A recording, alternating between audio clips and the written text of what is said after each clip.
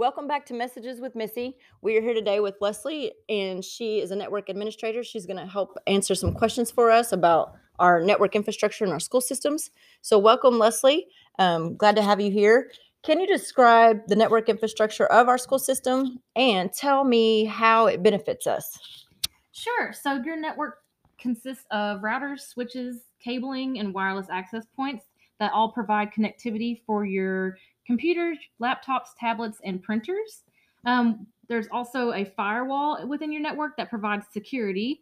You also have servers within your network that provide applications, email, files, printers, as well as access to content and web as well. You have VoIP phones within your network. Those provide communications internally and externally. And that about sums it up. Do you have any other questions or anything to follow up with?